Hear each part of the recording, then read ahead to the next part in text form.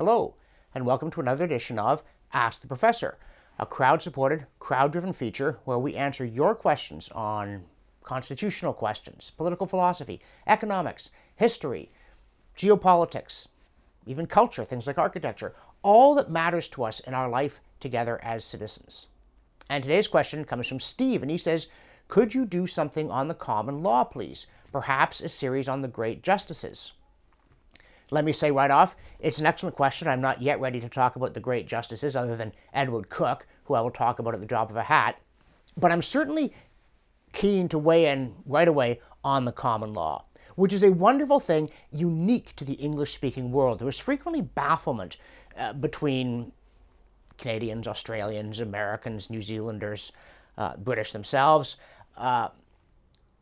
and continental Europeans, even in countries where they do have a robust system of law that actually works pretty well, including in France. I'm sometimes amazed that France works as well as it does. I think it's a tribute to the French because there's much about their laws that strikes me as impossible. But this is an example of this misunderstanding or failure for the minds to meet between the English system of a law that rises from the people and a French system of law that comes down from the government.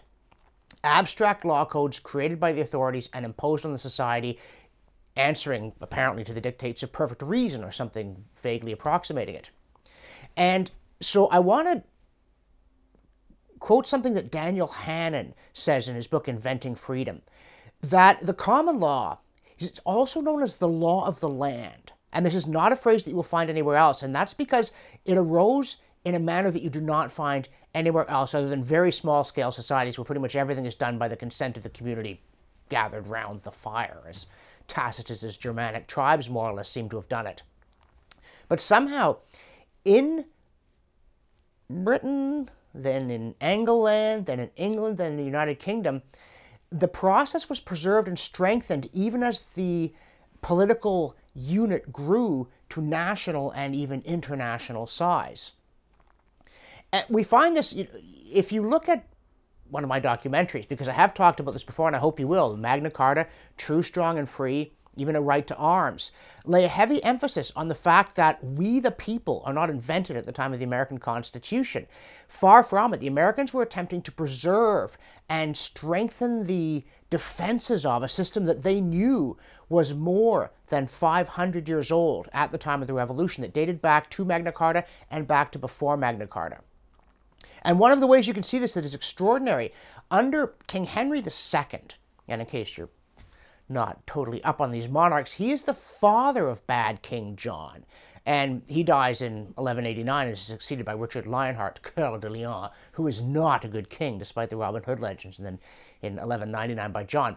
Henry II is a great lawgiver to the English in some sense, but in the continental model, that would mean that he had created a law code, that he had thought of everything like Justinian, and then told everybody, here's what you should do, and they would all have gone, oh yes, your majesty, either because it was brilliantly wise or because the alternative was painful death.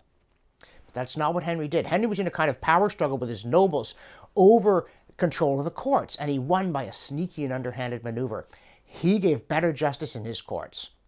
He would send out justices around the kingdom to go to where people and their legal problems were, and they would impanel juries who were not, as in the modern world, merely meant to judge the facts of a case and to be ignorant coming in of everything that was connected to it. On the contrary, these juries would be asked first, what is the law under which you have lived and to which you have given your consent by living under it? And then, what happened in this case? And so it was that Henry's justices, over a period of decades, discovered what law the English had given their consent to by living under it. And thus we see, because if you think about how laws are made, if I ask someone today in Canada, well, how are laws made? It's obviously by a legislature, or in a tyrannical system by the word of the dictator. But there is no parliament in the time of Henry II. The first things that look anything like parliaments arise in the 13th century under John's son Henry III. There are irregular councils. The Saxons had a kind of gathering of notable men, the Witenagemot. But there's no such thing as a parliament. There's no law-giving body. And yet the kings aren't making law. It is absolutely not the case in England, whether you're talking post-Norman conquest or pre, going back into the Dark Ages, the House of Wessex, Alfred the Great and that crowd. The king does not make law. The community makes law. This is the common law. And this is a miracle. And after Magna Carta, which is created to rein in John's desire that he should be allowed to make law on his own, you get ever more elaborate institutional defenses of the community's right to control the conditions under which it lives, particularly Parliament. Parliament does arise, and from 1265 on, almost literally from the beginning, it includes the common people. Very quickly, the House of Commons sits separately and gets control over taxation, because it is, of course, the common people who ultimately bear the burden of taxation. Even if most of it's levied on the nobles, they pay for it by what they collect from those working their land. And all of this preserves this miraculous inheritance, something that most people in the world not only don't have, but have trouble understanding, both common people and the political elite in places like China or Russia or Iran cannot understand how you could have law that came up from the people. They can't understand how you could have it as a practical matter. They can't understand how you could have it as a matter of moral legitimacy. Surely the people must be controlled and dictated to for their own best interest. The common law is a unique and beautiful and valuable thing. And there are parts of the world that have adopted it, primarily those. People don't have much good to say about the British Empire, but I do. Places that were colonized by the British often managed to absorb a lot of the good British governmental traditions in the course of rejecting formal British rule and some of its more obnoxious qualities.